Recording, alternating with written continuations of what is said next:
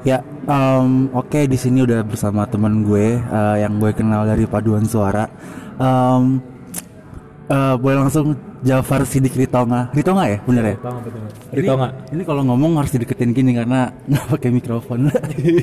Gak apa lah. Ritonga tuh marga marga dari apa sih, Medan atau apa? Iya, jadi Ritonga tuh dapetnya dari ayah kan. Kalau dalam Batak itu marga Batak. Jadi kalau misalnya dari ayah itu bakal nurun ke anaknya gitu. Makanya gua ada marga Ritonganya. Berarti ada keturunan Medan ya? Iya betul. Tapi besar nggak di Medan? Enggak, besarnya mah di Kalimantan. Di Medan tuh cuma numpang marga sebenarnya. Balik juga cuma sekali tahu. Pulang kampung ke Pulang kampungnya ke Banjarmasin, Kalimantan gitu. itu. Jadi emang besar di sana gitu ya? Iya, kalau dibilang orang Batak enggak. Sama sekali enggak ya? Orang Batak tapi enggak gitu loh. Iya, gue paham. Enggak, gua kan maksudnya referensi gue soal orang-orang tuh kurang gitu kan. Nah, apa sih yang bedain banget di Kalimantan sama Jawa? Gue jujur belum pernah keluar Jawa. Yang membedakan banget Jawa sama Kalimantan tuh kehidupannya apa sih? Yang pasti pertama kalau apa ya? Terpencil lah dibanding Jawa gitu kan. Karena ibaratnya Jawa tuh kan yang penduduknya paling banyak ya. Pulaunya dengan penduduk terbanyak di Indonesia. Nah, kalau sedangkan Kalimantan itu ibaratnya masih di belakang lah dari Jawa. Dan untuk pembangunannya juga masih lebih maju Jawa. Makanya untuk bisa dibilang Kalimantan tuh lebih bagus dari Jawa, enggak juga. Yang masih bagus di Kalimantan itu hutannya. Nah itu. Maksudnya apakah di Kalimantan tuh sama sekali nggak ada ya gue nggak berharap kota kayak Jakarta gitu ya, gedung banyak, istilahnya kayak Bandung ada gitu enggak ya? Enggak, cuma ada beberapa kota yang kayak gitu, tapi enggak seluruh kotanya gitu, di jalan tertentu, misalnya di bagian tertentu. Kayak misalnya di bagian yang ada kantor pemerintahannya, itu tuh oke lah, pembangunannya lebih baik lah. Tapi kalau udah yang ke bagian penduduk, itu tuh ya perumahan biasa, bahkan ada yang masih bisa dibilang tuh rumah yang triplek pun ada. Perumahan yang masih pakai triplek gitu, dan itu ramai penduduknya. Di sana gue nggak tahu ya, Kalimantan mayoritas agama apa, masih Islam? Iya, karena kalau saya di Banjarmasin ya, Kalimantan Selatan itu mayoritasnya Islam kalau di sana. Sedangkan kalau misalnya di Kalimantan Tengah, Kalimantan Timur, Kalimantan Barat sama Tengah sih terutama, itu masih banyak non muslimnya. Oh gitu. Masih, maksudnya kalau keseluruhan Kalimantan tuh nggak totally muslim ya, berarti ada lain-lain. Apa sih agama lain tuh di sana yang mayoritas yang lu bilang di Kalimantan atas itu? Kristen sih terutama. Kalau di bagian tertentu tuh ada yang mereka kayak etnis Cina gitu, etnis Tiongkok. Di kota Pontianak itu ada bagian Tiongkoknya. Kalau di bagian Kalimantan Tengah tuh ada di salah satu suku Dayak, kan Dayak tuh banyak. Ada Dayak Cina namanya gitu. Oh, iya. Salah satunya ada temanku, makanya aku tahu dari situ. Oh iya. Lahir di sana. Ya lahirnya di Kalimantan Selatan. Lu tuh di SMA anak yang seperti apa sih? Yang kan kalau gue kan yang ya ya yang temennya dikit, terus ngedeketin perempuan nggak berani gitu loh. Nah, lu SMA tuh kayak apa? Kayak gue penasaran kehidupan SMA di Kalimantan tuh kayak apa gitu. Apa ya, gimana ya?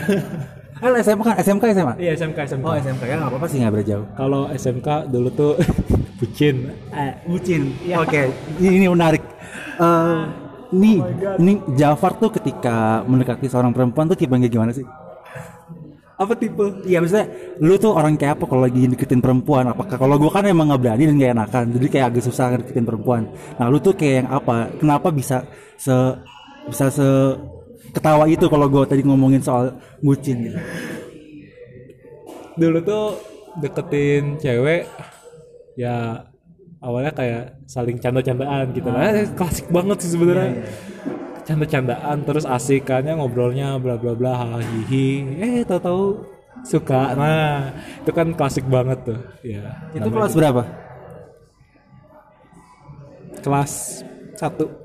Ya. 1 SMA udah dapet. Ya gimana? Ya nggak apa-apa, nggak salah. Itu berarti 2015. Ya. Iya 2015. Dan itu tuh jangan. Stop di situ. Ada enggak gue nggak akan yang ke yang karena ya itu SMA aja mau gue ulik. Iya. Ini salah. Enggak tenang.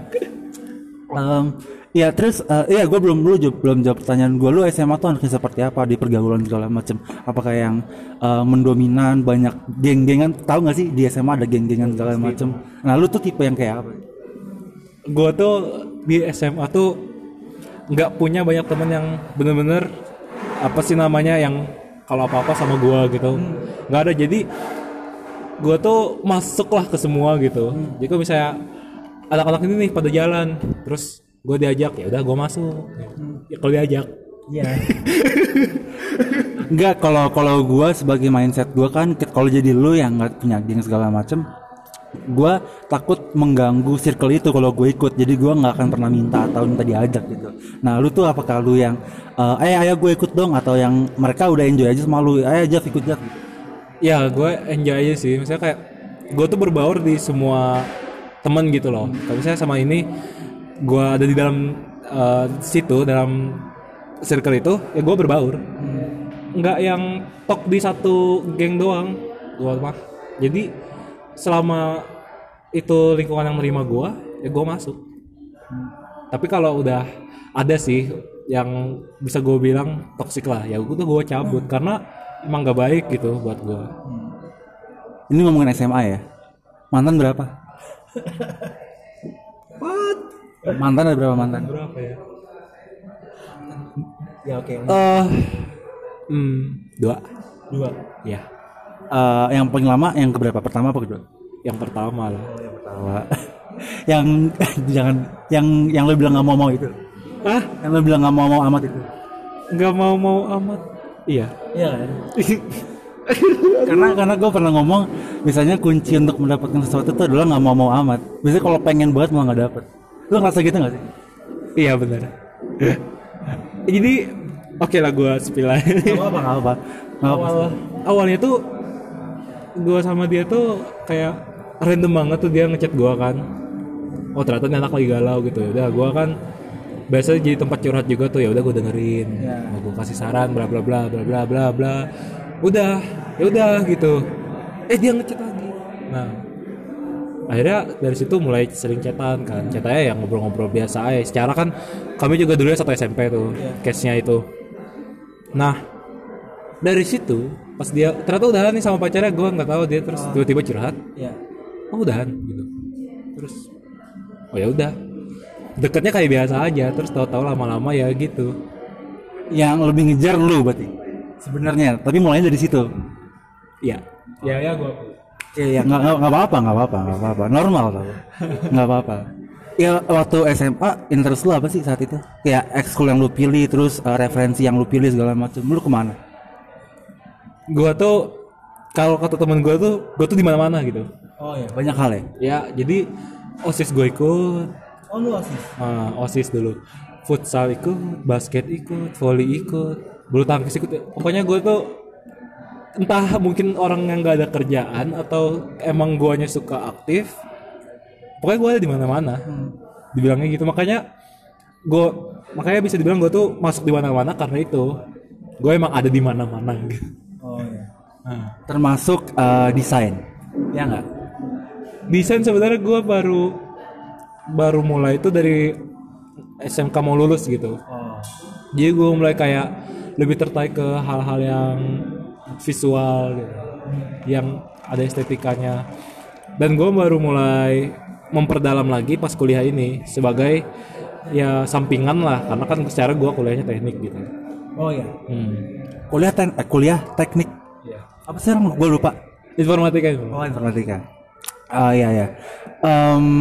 Gue mau nanya apa ya tadi ya? Berarti emang lu tuh ini nggak sih? Lu kan besar di Kalimantan, Banjar, SMK di Banjar gitu. Kalau lu ngelihat kehidupan anak-anak SMA di film-film di kota besar gitu, ada perbedaannya sih? Lu nggak ada perbedaan nggak dari SMA lu di Banjar sama di kota-kota besar gitu? Kalau lu nggak dari referensi TV-TV atau film ya? Apa ya? mungkin gue ngelihatnya sebagai kayak oh yang di TV-TV itu tuh orang kota. Nah, Gitu. Emang beda banget. Gak, soalnya kalau di Kalimantan tuh kota nggak kota amat gitu. Tapi ada kelihatan lah beberapa orang yang emang borjuis kelihatan gitu. Iya. Tapi kalau dibandingkan sama yang di FTV, di film-film gitu, wah enggak lah. Enggak, jauh banget. Emang waktu SMA tuh di Banjar biasanya masalah-masalahnya tuh apa aja sih yang kalau kalau ini kan kayak ya geng ini bantu sama geng ini ngomongin yang lain, terus ada beda angkatan tuh pasti keren-kerenan angkatan gue paling keren, enggak angkatan gue gini-gini. Ada nggak sih di sana tuh? Secara nggak langsung ada, tapi kayak nggak terlalu sering gitu loh. Jadi biasanya misalnya ada yang mulai nih kayak dia sebenarnya cuma ngomong biasa aja, tapi salah satu tuh nangkepnya kayak ngefek apa sih namanya, nyinggung. Akhirnya adalah sempet cekcok gitu antar angkatan tuh, sampai kan biasanya kalau 2 orang berantem nih teman-temannya ikut kan. Itu sempet gede tuh waktu SMK dulu. Ada itu di sana ya. Itu mah kayaknya tiap SMA pasti ada nggak sih? Makanya gue nggak tahu makanya. Nah terus lama-lama hilang aja tuh. Iya, gue tuh pengen ngelihat ada point of view lain gitu di daerah lain yang gue nggak tahu, karena gue ngerasa gue kurang referensi aja soal banyak hal. Semakin kesini ya, gue nggak tahu banyak hal, terus kayak seru ya kalau tahu tentang hal lain atau point of view lain dari orang lain gitu yang jauh budaya dari gue gitu. Terus SMK Telkom misalnya. Iya, SMK Telkom. Itu apakah mempengaruhi pilihan lu untuk kuliah di Telkom? Secara nggak langsung iya sih, kayak nyambung aja Telkom gitu. Jadi dari SMK Telkom ke Telkom Universitas lagi nyambungnya. Emang nggak kepikiran buat kuliah negeri atau gimana gitu? Oh, sempat malah di awal-awal tuh disuruhnya negeri loh. Iya. Jadi waktu mau apa tuh daftar nih, pendaftaran kan biasanya kelas 3 udah mulai tuh. Gua kayak lihat promosi Telkom kan, kayak bisa nih daftar dulu, lapor lah ke ortu. Mah ini Telkom lagi buka nih pendaftaran gitu. Terus benar mau Telkom? Iya, daftarkan. Akhirnya keterima tuh di jalur yang pertama. Pas dibuka jalur SNM. Akhirnya mau didatakan sama sekolah siapa aja tuh yang mau daftar. Yang 50% terbaik atas itu kan? Iya. Mau lapor dulu ke ortu. Mah nih SNM udah buka nih sama Telkom, sama Skatel sebutannya, sama Telkom. Disuruh data siapa aja yang mau ikut. Mau ikut gimana nih? Ngapain lagi ikut, kok daftar Telkom? Nah, akhirnya nggak jadi negeri. Padahal awalnya disuruh negeri kan, tapi akhirnya karena udah fix di sini, ya udah. Nah itu ada ya. Kalau gue kan emang ya negeri dulu coba gitu, prioritas negeri segala macem. Gua pun Telkom kalau nggak beasiswa gua kesini kayak. Karena udah beda kota, terus maksudnya swasta juga kan, jadi kayak biayanya lebih gitu, dan ya udah karena di sini beasiswa aja jadi gue masuk gitu. Kalau enggak berat lah. Iya benar. Kenapa IF? Kenapa ngambil informatika? IF itu informatika. Iya, kenapa ngambil informatika? Oh, kenapa? Nyambung sih sebenarnya sama jurusanku dulu kan waktu SMK TKJ. Sebenarnya TKJ itu apa? Teknik Komputer dan Jaringan. Jadi sebenarnya ada sambungannya itu ke sistem komputer yang di Fakultas Teknik Elektro. Tapi aku lebih prefer ke teknik informatika karena basicnya emang kesini gitu loh. Bukan ke bagian teknik elektro di FTE-nya itu. Sebenarnya kan waktu daftar itu ambilnya yang 5 prodi ya. Iya. Dan itu kayak 5 itu nggak relate gitu loh sama informatika. Ini informatika kan, terus MBTI, terus DKV, lalu sistem komputer tuh yang keempat sama teknik telekomunikasi. Kenapa aku taruh di 2 terbawah itu karena aku nggak pengen ketemu fisika dan kimia. Menghindari. Tapi ternyata di IF juga ketemu kalkulus. Enggak, berarti tadi IF pertama, berarti emang pengen IF. Iya, biar cocok aja sih sebenarnya. Sebenarnya lebih kepengen MBTI, tapi kayaknya bakal lebih nyambung ke IF gitu untuk seterusnya. Jadi ya udah. Gue juga awalnya sebenarnya pengennya manajemen kan. Cuma gue nggak tahu di Telkom itu namanya MBTI. Jadi pas ada ini mainannya masa depan ya, Mas. Terus Gua lihat list jurusannya segala macem, kok nggak ada manajemen. Terus gue ngambil ikom aja deh ya, emang yaudah komunikasi aja nggak apa-apa lah, komunikasi, PR, DKV, multimedia, terus desain produk. Gue keterima lah di PR kan. Nah terus pas gue ospek PKKMB, gue ngobrol sama temen gue sebelah, jurusan apa? MBTI apa? Manajemen. Terus kayak ya terus ya udahlah, emang nggak jodoh kali, emang nggak tahu. 4 tahun masa depanmu ditentukan karena tidak tahu manajemen bisnis. Iya, karena namanya di aneh-aneh. Cuma ya kalau mau sok positive thinking ya mungkin emang jalan gue di sini gitu. Gue kalau di jurusan lain mungkin nggak works dan nggak gimana gitu. Ya itu, jadi cukup kaget sih kalau ini. Terus dulu SMA belum interest ke nyanyi dan choir and sebagainya gitu. Sebenarnya ada, sempat ikut paduan suara juga di SMK, tapi paduan suara cuma yang khusus sekolah gitu, misalnya kayak nyanyi waktu perayaan 17-an, Sumpah Pemuda gitu-gitulah. Untuk nyanyi nggak ada sama sekali sih, untuk nyanyi pop gitu-gitu, cuma nyanyi sendiri. Bukan anak yang kalau lagi ada acara apa diterakin buat nyanyi gitu enggak ya? Enggak banget. Malah kalau nyanyi disuruh stop. Emang iya? Emang gimana, ceritain dong gimana? Jadi kan biasanya kalau jam kosong tuh ya anak-anak tuh suka muter lah. Ini lucu banget. Putar lagu kan. Dan gue tuh selalu lagu yang mereka putar tuh gue pasti tahu lagu apa. Akhirnya gue nyanyi kan. Terus disetopin lagunya, gue stop dong nyanyi, diputar lagi sebelumnya gue nyanyi lagi. Sampai akhirnya gue dapet julukan Saiful Jamil gara-gara itu. Itu di kelas? Iya di kelas. Itu terganggu, mereka terang-terangan terganggu atau emang mereka diem-diem, cuma lu ngerasa kayaknya mereka terganggu deh gitu?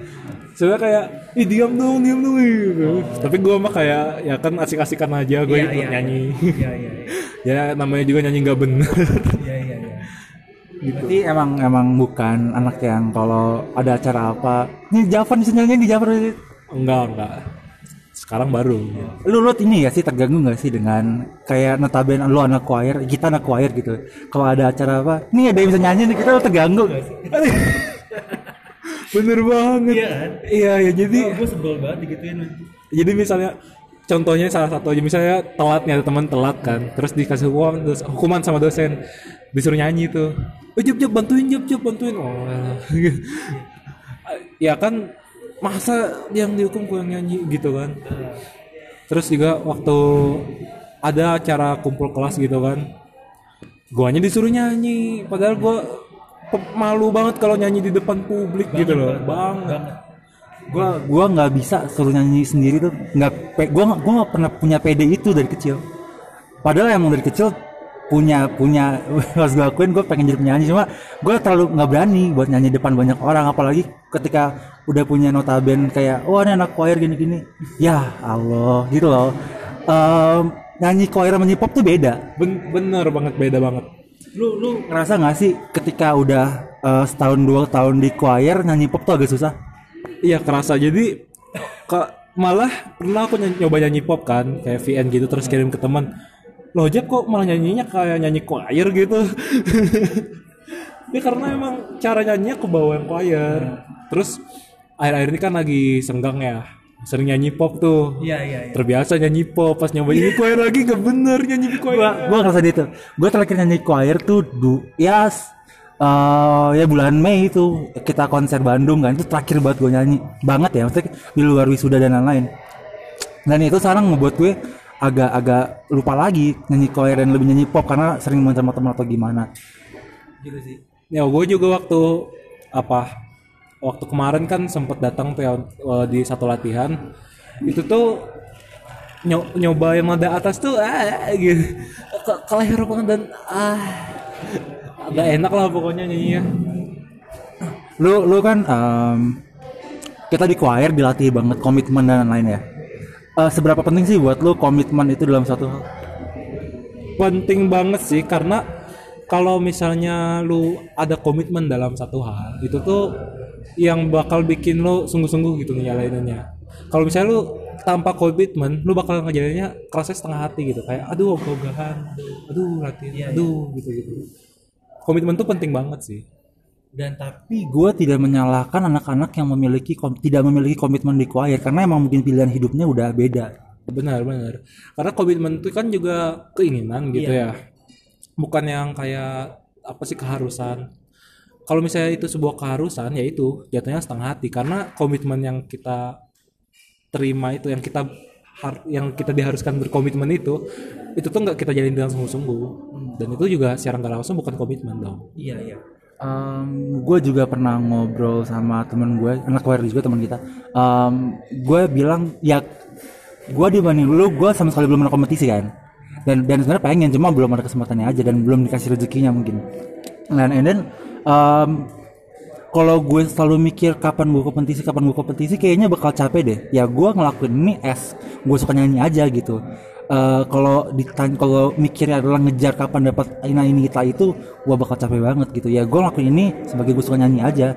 Dan kalau gue emang mindset dari awal gue pengen ngeraih 1-2 hal yang di atas sana, mungkin gue udah berhenti dari awal. Kayak gue gagal 1, gagal 2, gue mungkin udah berhenti gitu. Cuma karena gue pengen nyanyi dan gue nggak tahu ada lain selain choir gitu. Kalau gue masuk apa sih yang nyanyi lain di UKM kita? Ada band, ada embun. Nah ya itu kan kayak emang tampil banget, lu nyanyi sendirian gitu kan. Nah itu gue nggak bisa. Kayak ya udah choir aja lah gitu. Betul.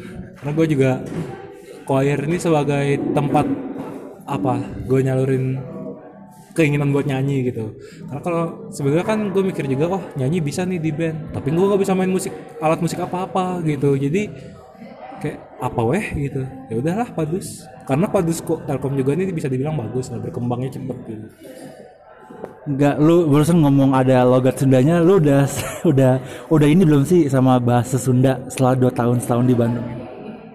Enggak juga, tapi kalau ada orang ngomong nih, gue tuh mencoba ngerti, dia tuh ngomong apa sih, walaupun akhirnya nggak ngerti juga, akhirnya gue nanya apa artinya gitu. Ya setahun tuh masih baru sih untuk belajar Sunda.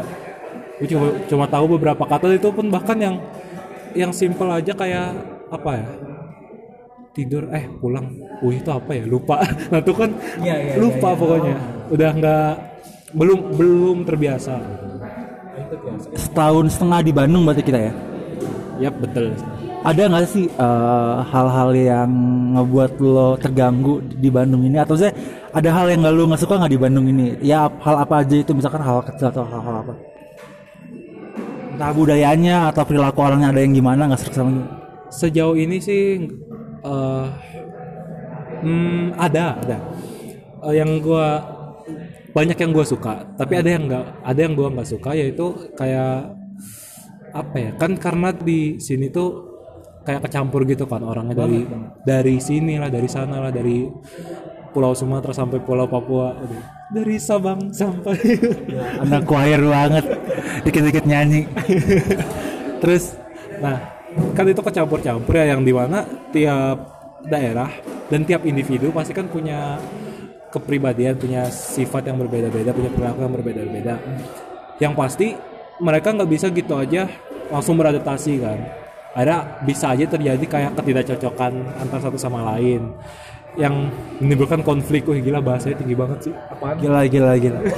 terus makanya itu yang bikin gua nggak suka tuh, kayak misalnya orang tuh kurang toleran gitu sama satu sama lain. Akhirnya walaupun kayak kita tetap saling kenal gitu, kita tetap temenan, tapi masih ada gap gitu, ngerti nggak? Iya.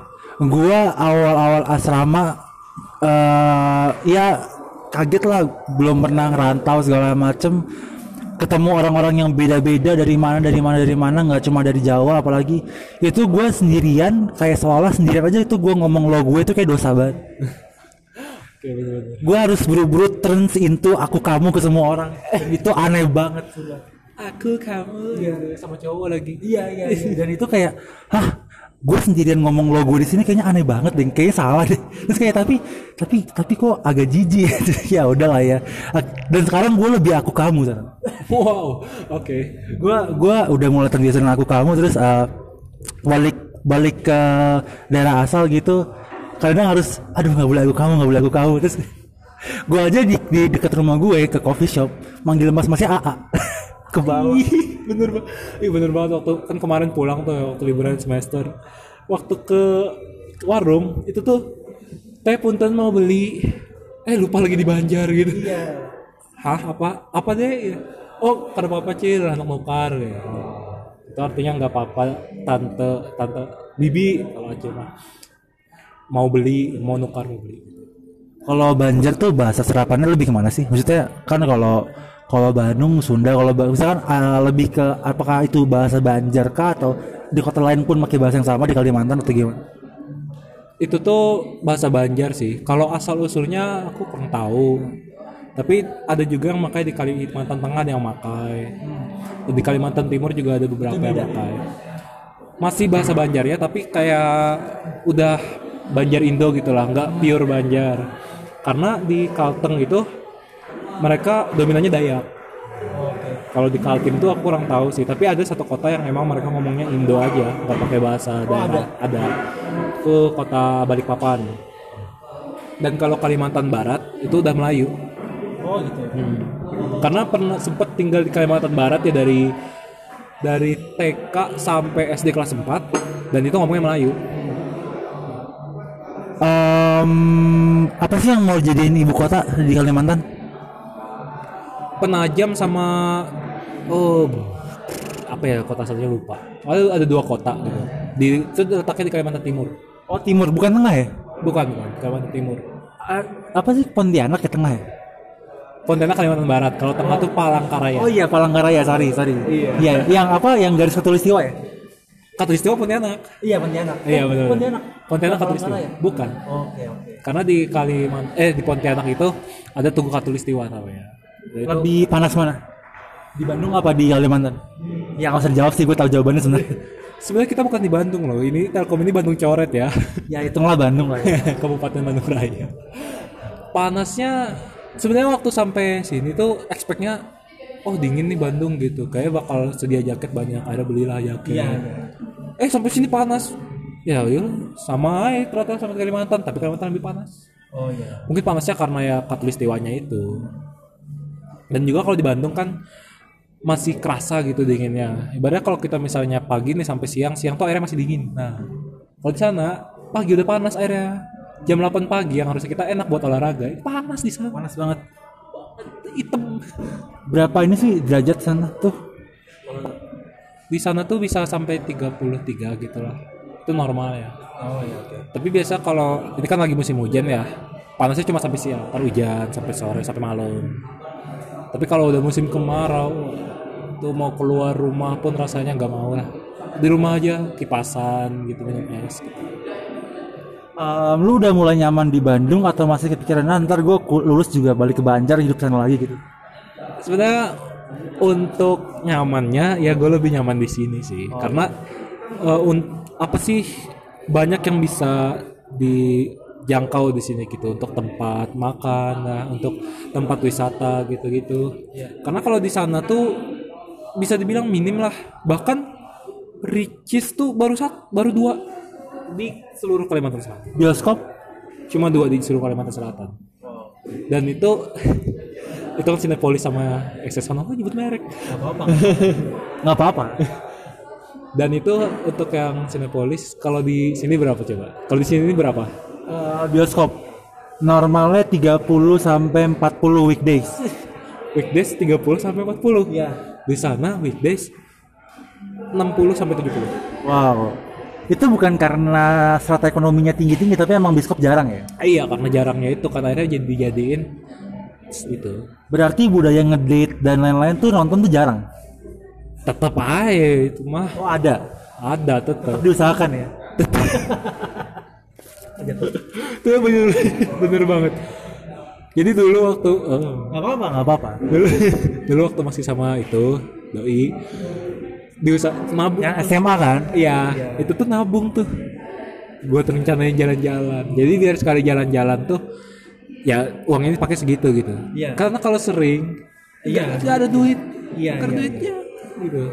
Di sini aja yang udah murah masih nggak ada. Nggak punya mau ngedate sama siapa. Oke, jangan ngomongin soal kuliah ya. Oke, cukup. Gue nggak mau nyerempet orang lain, soalnya gue kenal. Terus, lu orang yang ini nggak sih? Tipe orang yang percaya zodiak kan? Enggak, tapi gue kayak kalau baca tuh kayak wah nyambung gitu. Tapi gue nggak percaya. Karena kalau gue melihat tergantung kemana dulu arahnya. Kalau misalkan ke yang tipe-tipe sifat-sifat atau apa, kalau gue lihatnya sebagai statistik. Kayak iya pasti ada aja orang yang riset segala macem. Oh kalau Gemini gini, Sagittarius gini bla bla bla bla. Cuma kalau udah menjurus soal yang ke hari ini Scorpio, kalau yang relationship kalian harus lebih percaya gitu ya. Itu udah mulai aneh, itu udah mulai freak, nggak bisa gue. Sebenarnya itu tuh kayak apa ya? Ya statistik tadi benar tuh untuk yang kayak sifat, perilaku gitu-gitu. Cuma kalau untuk yang ramalan itu kayaknya lebih sebagai apa sih niatnya tuh memacu aja gitu, memotivasi orang zodiak itu. Misalnya kayak untuk rezeki seperti akan ada sesuatu yang apa baik gitu. Itu tuh untuk saya memotivasi diri aja. Oh, itu aku bakal dapat hal yang baik hari ini, bersyukur. Positif gitu ya. Positif, tapi karena ini konteksnya sebagai ramalan, dan kita harusnya nggak boleh terlalu percaya. Gitu. Enggak, lu jangan maju-maju terus, ini ya kedengeran lama-lama. Cuma pakai handphone tuh. Makin jauh. Nah gitu, untuk zodiak nggak harus percaya lah. Cuma hiburan gua anggapnya mah. Iya. Gue juga sih nggak terlalu gimana. Tapi itu mempengaruhi lu dalam ini nggak sih relationship, dalam arti mencari pasangan atau apa? Gue udah berapa kali coba sama yang ini gagal mulu, berarti jangan ini lagi gitu. Enggak deh. Enggak pernah mikirin itu sama sekali. Ya, gue cerita aja dikit. SMA sampai terakhir sama yang ya lu tahu cerita gue sama yang satu tahun lebih tua. Jam 11 ya? Itu selalu sama Scorpio. Dan end up-nya selalu nggak bener. Kayaknya emang Gemini sama Scorpio nggak match. Nah dan gue selalu ada pikiran itu kayak dan itu kan masih relate sama ke statistik tadi kayak sifat-sifat segala macam cocok apa enggak. Gue lebih ke situ. Kalau yang udah mulai ramalan gue udah mulai nggak ini. Jadi kayak itu cukup narik gue untuk point of view gue dalam mencari pasangan gitu. Lo nggak sama sekali ya? Gue baru sadar 2 mantan gue itu Gemini. Shit. Man. Iya. Dan sekarang orang gue naksir adalah Gemini. Oh ya, my god. Lo nggak takut itu ke recall terus keulang lagi? Gak tahu. Wow, kok bisa? How? Gak tahu sih. Iya. Tapi kayaknya itu tuh ya itu tadi statistik mungkin ya. Iya. Jatuhnya statistik kayak rata-rata mungkin ya orang Virgo tuh cocoknya sama zodiak ini nih. Dari sifatnya mungkin lihat segala macam gitu-gitulah. Tapi kayaknya enggak, itu tuh bukan sebuah acuan gitu loh. Kayak ada nih orang yang serak sama gue tapi zodiaknya bukan, enggak mungkin kan kita kayak gitu. Iya. Kita ya sesuai kata hati. Kita misalnya pengen sama seseorang, terus kita udah serak, dia udah serak sama kita. Ya udah lanjutin gitu. Masa kita sorry gue nggak bisa sama lu Libra. Nggak gitu. Lu Libra, sorry gitu nggak cocok sama gue. Kalau gue paling kayak misalkan lagi deket sama orang, terus Scorpio lagi, terus kayak tiba-tiba gimana? Kan Scorpio bener kan gitu. Itu tuh kayak hal lucu aja di dalam hidup. Iya. Kok bisa sih gitu? Kok bisa sih sama ini lagi, sama yang zodiak ini lagi gitu? Iya. Lu baru sadar itu Gemini semua ya? Iya, gue baru sadar ya. Oh my god. Emang Gemini kayak apa sih? Tipe-tipenya yang membuat lu agak gimana? Gue nggak hafal ya sifat-sifat zodiak, tapi nggak yang lu lihat aja, yang lu observe dari ya mantan lu yang lama banget apa sama yang sekarang lagi lu taksir. Mereka tuh orang yang bisa ngasih perhatian, tapi mereka nggak secara langsung gitu nunjukinnya. Gimana coba tunjukin? Ya, misalnya ya gue nih berusaha kan, misalnya kayak datang misalnya ketemu tuh gue berusaha dengan mood yang baik gitu, datangnya santai. Tapi kalau merhatikan dengan baik, ketahuan tuh misalnya gue tuh lagi ada masalah, apalagi kepikiran apa sesuatu, ntar dia tuh tiba-tiba kayak lu kepikiran apa ya gitu. Nah dia tuh ya berarti itu Gemini peka ya? Ya bisa dibilang gitu. Anyway, you know what? Gue Gemini.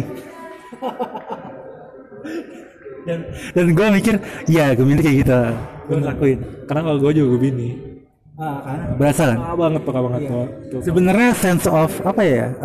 Gua harus gua akuin walaupun ini it sounds really self proclaim, cuma gua harus akuin gua peka dalam banyak hal, tapi kadang-kadang kalau dikodein malah gua males.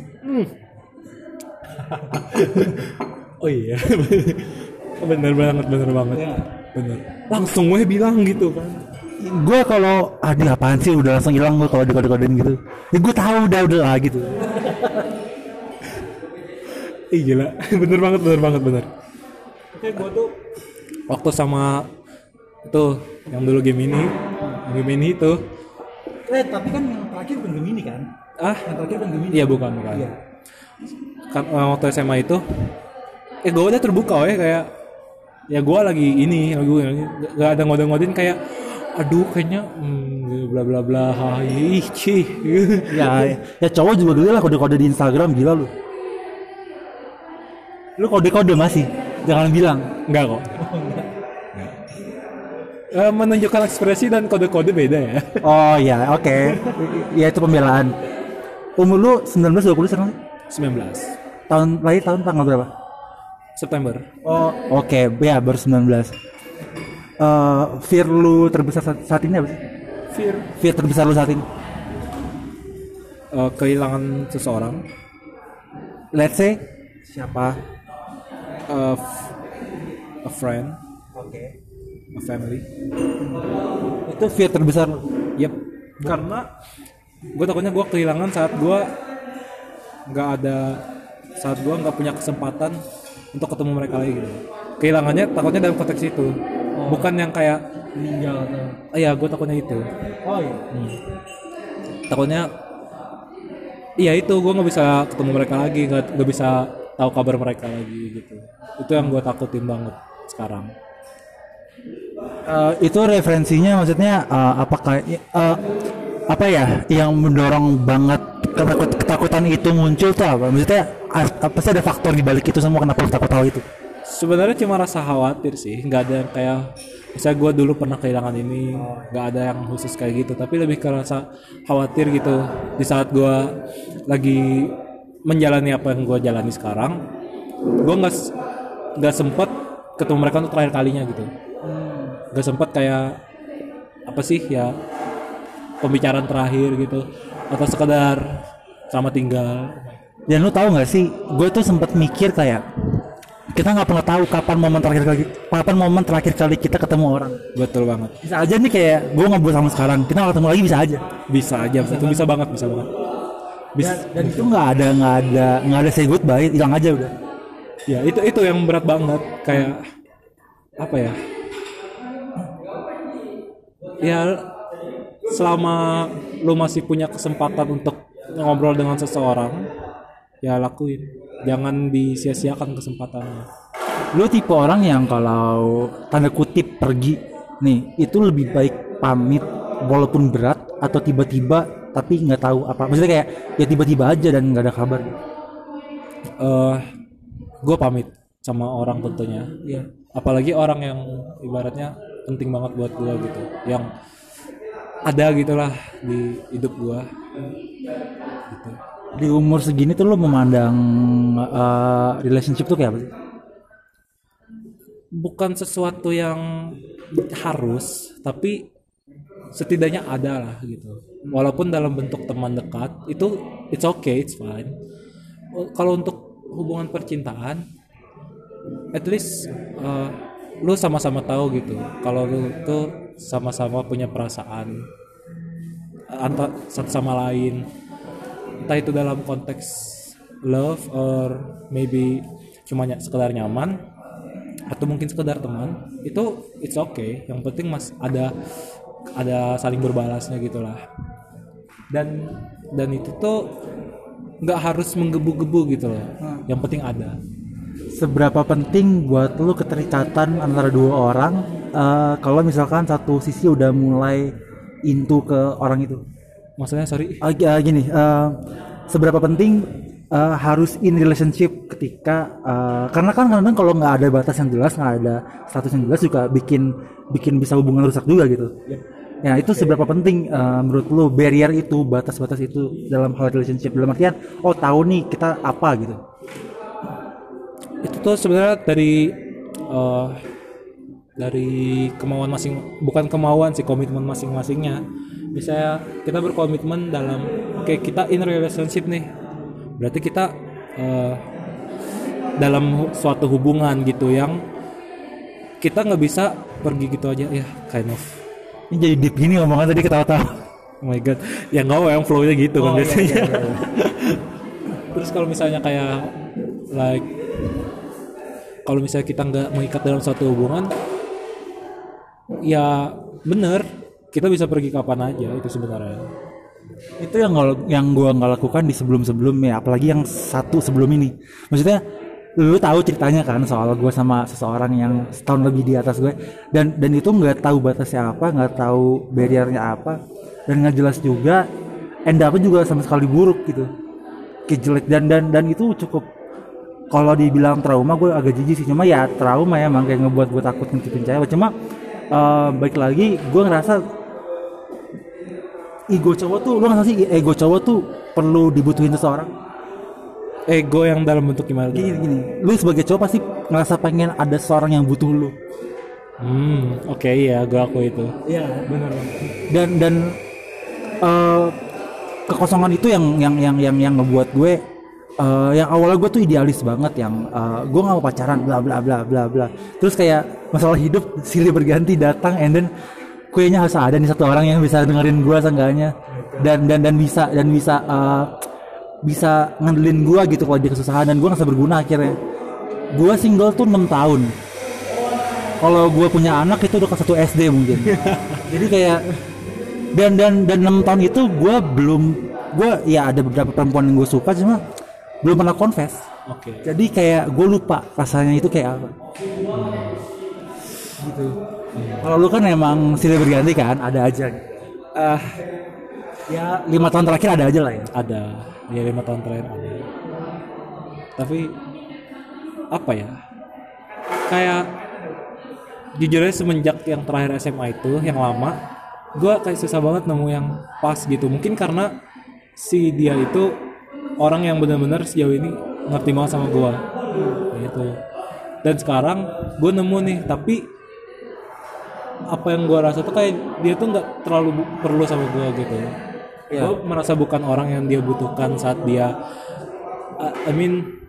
apa sih, gue bukan one call away-nya dia gitu. Wah iya sih, one call away tuh gila. Gue inget liriknya ya. Nah, kalau dulu tuh kayak dia orang bisa gue andalkan, dan gue orang yang bisa diandalkan gitu. Saling apa sih namanya? Ya, I know. Itulah. Kalau sekarang kayak gue bisa lu andalkan, tapi dianya kayaknya belum mau. Itu. Tapi dia orang bisa gue andalkan. Kayak misalnya gue lagi perlu sesuatu untuk apa sih, gue ceritakan, gue tumpahkan gitu, dia ada. Tapi gue nggak tahu, mungkin dianya apa ada tempat mencurahkan yang lain, atau emang dianya nggak mau nggak mau menumpahkannya ke gue nggak tahu. Itu yang masih gue belum tahu sekarang. Gila. Berarti lu nggak ada ini kan, nggak ada trauma atau apa soal hal ini kan? Traumanya sih ada, tapi kayak hal-hal tertentu aja. Kayak misalnya gue takut kalau ada sesuatu hal yang gue lakuin lagi di hubungan yang lain, itu bisa apa sih, bikin gue kehilangan orang itu lagi gitu. Iya. Itu hal yang cukup spesifik. Wow. Oke. Sekarang ketawa-tawa lagi aja. Kayak ini terakhir, tujuan hidup lu tuh apa sih ke depan? Maksudnya apa prospek lu ke depan dalam hal karir dan lain-lain? Untuk sekarang gue jujur belum ada kayak biasa kayak pertanyaan interview itu, apa yang Anda lihat ke depannya dalam 5 tahun ke depan Anda akan menjadi apa? Iya. Gue belum tahu, gue belum benar-benar kayak fokus, kayak gue harus nyusun satu-satu nih, apa yang perlu gue jalanin, apa yang perlu gue lakuin ke depannya. Dan mungkin di suatu titik nanti kalau saat semuanya udah tersusun rapi, udah gue jalanin dengan baik, mungkin gue bakal nemu titik kayak oh ternyata jalan gue kesini, tapi gue belum sampai ke titik itu. Lo tipe orang yang ngejar passion atau emang ya yang penting aman, keuangan aman, nanti keluarga aman segala macam? Wow, berat sih itu. Gue punya passion, tapi gue juga harus mempertimbangkan dari passion gue tuh gue bakal dapat apa. Atau mungkin kayak misalnya gue ngambil sesuatu yang mungkin bukan terlalu passion gue, tapi gue bisa dapat something gitu. Gue bisa dapat maybe uang lebih, atau mungkin kayak gue dapat pengalaman yang lebih berharga ketimbang gue ngambil passion. Itu bakal jadi bahan pertimbangan gue. Jadi gue benar-benar orang yang harus mikir dulu nih sebelum gue ngambil sesuatu, gue harus ngapain, gue bakal dapat apa nih kalau gue ngambil ini. Sama halnya kayak di berbagai hal sih, nggak cuma dalam pekerjaan, nggak cuma dalam hubungan. Gue waktu tahun lalu udah pernah nyoba kerja kantoran kan 3 bulan itu. Gue adalah orang yang dulu apa sih, ngapain sih orang ngejar passion kalau uangnya nggak ada, bla bla bla bla. Gue turns into karyawan 3 bulan, gue coba kerja dan capek men, sumpah nggak bohong, capek banget. Uangnya enak, cuma karena titik di mana ketika itu semua lu bilang kayaknya gue nggak di sini nih. Padahal gue dulu denial banget, kayak enggak lah, kerja lah gini kantoran, uang udah pasti bla bla bla bla bla. Dan gue akhirnya sadar sebenarnya gue adalah orang idealis yang denial. Dan gue cuma nggak mau ini aja, nggak mau jadi orang-orang yang mendewakan idealisme soal karir gitu. Lo udah pernah ini nggak sih sadar di mana lu tuh bentukannya seperti apa dan lain-lain dalam hal mengejar idealisme lo atau karir lo? Kalau gue tuh dalam suatu pekerjaan lebih ke gue enjoy gak sih ngerjainnya gitu. Dan juga orang di sekitar gue tuh kayak gimana sih, apakah suportif atau toksik, itu Nah itu mempengaruhi banget sih. Mempengaruhi banget. Jadi kalau misalnya dalam suatu lagi ngerjain sesuatu terus gue ngerasa nggak nyaman dalam tim itu, gue bisa aja nggak bakal beres gitu ngerjainnya. Gue nggak bakal enjoy ngejalaninnya, karena misalnya walaupun gue ngerjain sendiri gitu, tapi gue tahu nih orang-orang ini ada di sekitar gue nggak bakal ngerasa nggak nyaman. Jadi bener-bener untuk soal pekerjaan gue harus dapat tempat yang enjoy gitu. Karena kan kalau misalnya kita melakukan suatu pekerjaan itu kan ngaruh apa sih namanya, kalau kita dalam suatu lingkungan itu kan ngaruh banget ke kinerja kita ya. Banget. Makanya nomor 1 buat gue tuh kenyamanan diri sendiri dan lingkungan, environment. Wow, oke. Berarti belum kebayang ya soal nanti lo bakal kerja apa, walaupun lo kuliah informatika dan lain-lain. Karena kalau ngeliat interview orang-orang yang udah gimana gitu ya, karena mereka jurusan sama karirnya beda. Oke, gue akui. Bener-bener. Dan banyak yang ngomong sebenarnya kuliah itu cuma ajang buat bagian orang tua. Nanti lo lepas kuliah jalan hidup lo sendiri dan lo nggak tahu bakal kemana. Sebenarnya menurut gue ya, kuliah tuh oke lah, ada yang berangkat. Iya. Tapi ada juga value-nya buat lo sendiri. Ada yang dari awal kuliah itu sudah kayak ajang buat diri sendiri gitu. Gue kuliah di sini nih, berarti gue yang bakal nentuin gue bakal jadi apa gitu. Karena kan untuk orang-orang yang kuliahnya pilihan sendiri ya, ini mengesampingkan yang kuliahnya atas suruhan orang tua. Iya. Itu tuh udah jadi ajang diri sendiri tuh. Oh, gue ngambil jurusan ini nih, berarti gue hasil output dari gue lulus bakal jadi apa, bakal masuk kemana, apa yang bakal gue itu kebanggaan, jadi kebanggaan diri sendiri. Lo tipe anak yang ini gak sih, tipe anak yang beda visi sama orang tua? Beda visi dalam artian orang tua point of view seperti ini dan lu sebenarnya bertentangan, cuma lu gak berani ngelawan gitu. Sebenarnya orang tua gue tuh sportif sama apa yang gue pengen, tapi mereka tuh selalu kayak pegel banget men, gak bohong. Orang tua gue tuh sportif tapi mereka tuh selalu kayak memberi masukan untuk apa yang bakal gue ambil gitu. Kayak misalnya sebelumnya gue mau ngambil informatika nih, bener mau informatika gitu, apa mungkin ada pilihan lain. Kalau gue yakin informatika oke, orang tua gue dukung. Nanti selanjutnya selama gue jalan di informatika ini bakal disupport. bakal dikasih masukan. Gimana kalau misalnya gue ada struggle di mana, orang tua gue bakal kasih masukan. Dan pasti selalu mereka bilang, informatika pilihan kamu dari awal kan, gitu. Oke. Beda kalau misalnya ternyata gue masuk informatika atas usulan orang tua, padahal gue pengennya misalnya di seni nih, misal. Itu kan gue benar-benar harus stok dari mereka dong, visinya apa gitu. Dan itu ya itu yang jadiin kuliah itu kebanggaan orang tua gitu. Sih Apa? Ada apa? ada bucin. Ini Emang ngapain dia? Dibawain tasnya? Emang iya ada. Astaga. itu cowok sama cowok. Enggak dong. Oh enggak. Masih ngumpet-ngumpet mereka. Enggak. Tapi abisnya kalau gue tuh pengen nguliknya dalam artian beda visi, dalam artian sudut pandang soal agama, sudut pandang soal cara berpikir segala macam. Kayak gue sedikit cerita aja walaupun surface-nya aja gitu.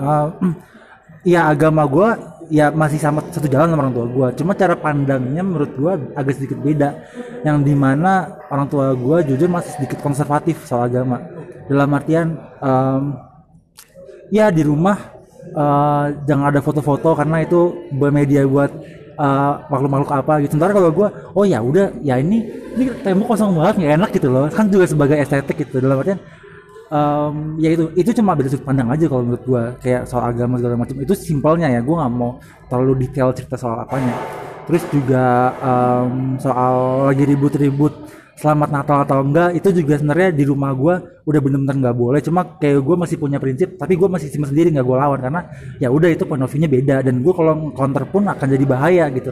Ya udah gue simpan sendiri. Saat ini gue masih berpendapat seperti itu, nggak tahu ke depannya kayak apa, mungkin bakal setuju sama orang tua gue nggak tahu. Kayak gitu sih. Lu ada nggak hal-hal kayak gitu di keluarga lu? Ada, jadi bisa dibilang bokap gue tuh orang yang apa sih, keras lah sama aturan agama gitu. Yang kalau misalnya contohnya tuh salah satunya kayak ngucapin selamat. Iya. Orang tua gue bilang kayak biarin aja mereka merayakan. Kita cuma ya udah biarin. Dan nggak usah komen apa-apa gitu lah. Jadi bener ya urusan masing-masing. Orang tua gue juga paling kalau nasihatin kerasnya tuh kalau udah melenceng. Kalau kita kayak lepas gitu dari aturan, diarahin lagi. Kerasnya di situ. Tapi untuk kayak pandangan, orang tua gue membebaskan. Kayak kalian mau anggap ini gimana, ya itu serah kalian. Karena emang agama itu urusan masing-masing sebenarnya ya. Karena kan ya dosa tanggung sendiri. Pahala juga kita juga yang dapatkan dari sendiri. Dan kita kalau misalnya ngeliat orang salah, nah itu beda lagi. Kita ada baiknya untuk membenarkan. Bahkan Happy New Year aja nggak ada di keluarga gue. Lu masih ada nggak? Nggak ada. Cuma kayak ada yang bakar-bakaran gitu, ya udah gue ikut. Keluarga gue udah nggak ada, men. Nggak ada sama sekali. Wah, sumpah, gue juga stres. Tapi ini bakar-bakarnya dalam artian kayak ya kumpul-kumpul gitu kan, karena kan sekalian liburan ini nih. Kalau gue nggak ada, men. Merayakan lagi nggak ada. Iya benar cuma. No. Ya sampai argumen di mana mereka bilang ini adalah ya ini tuh Masehi itu budayanya orang-orang Kristen dan lain-lain gitu. Jadi kita nggak harus ngerayain. Terus kalau dari point of view gue, kita sadarnya pakai tanggal Masehi gitu. Terus kayak nggak mau merayakan apa yang udah lewatin setahun ke belakang, seenggaknya bersyukur gitu, nggak ada. Tidur aja jam 10 malam, tidur kayak biasanya. Besok tanggal 1 gitu. Oke, benar-benar nggak ada vibes-nya gitu ya. Nggak ada. Gue tuh stres banget. Kalau orang tua gue tahu point of view gue, sudut pandang gue, mereka bakal stres kali dan marah-marahin gue nggak tahu, men. Makanya gue lebih banyak diem sebenarnya. It's okay gitu. Karena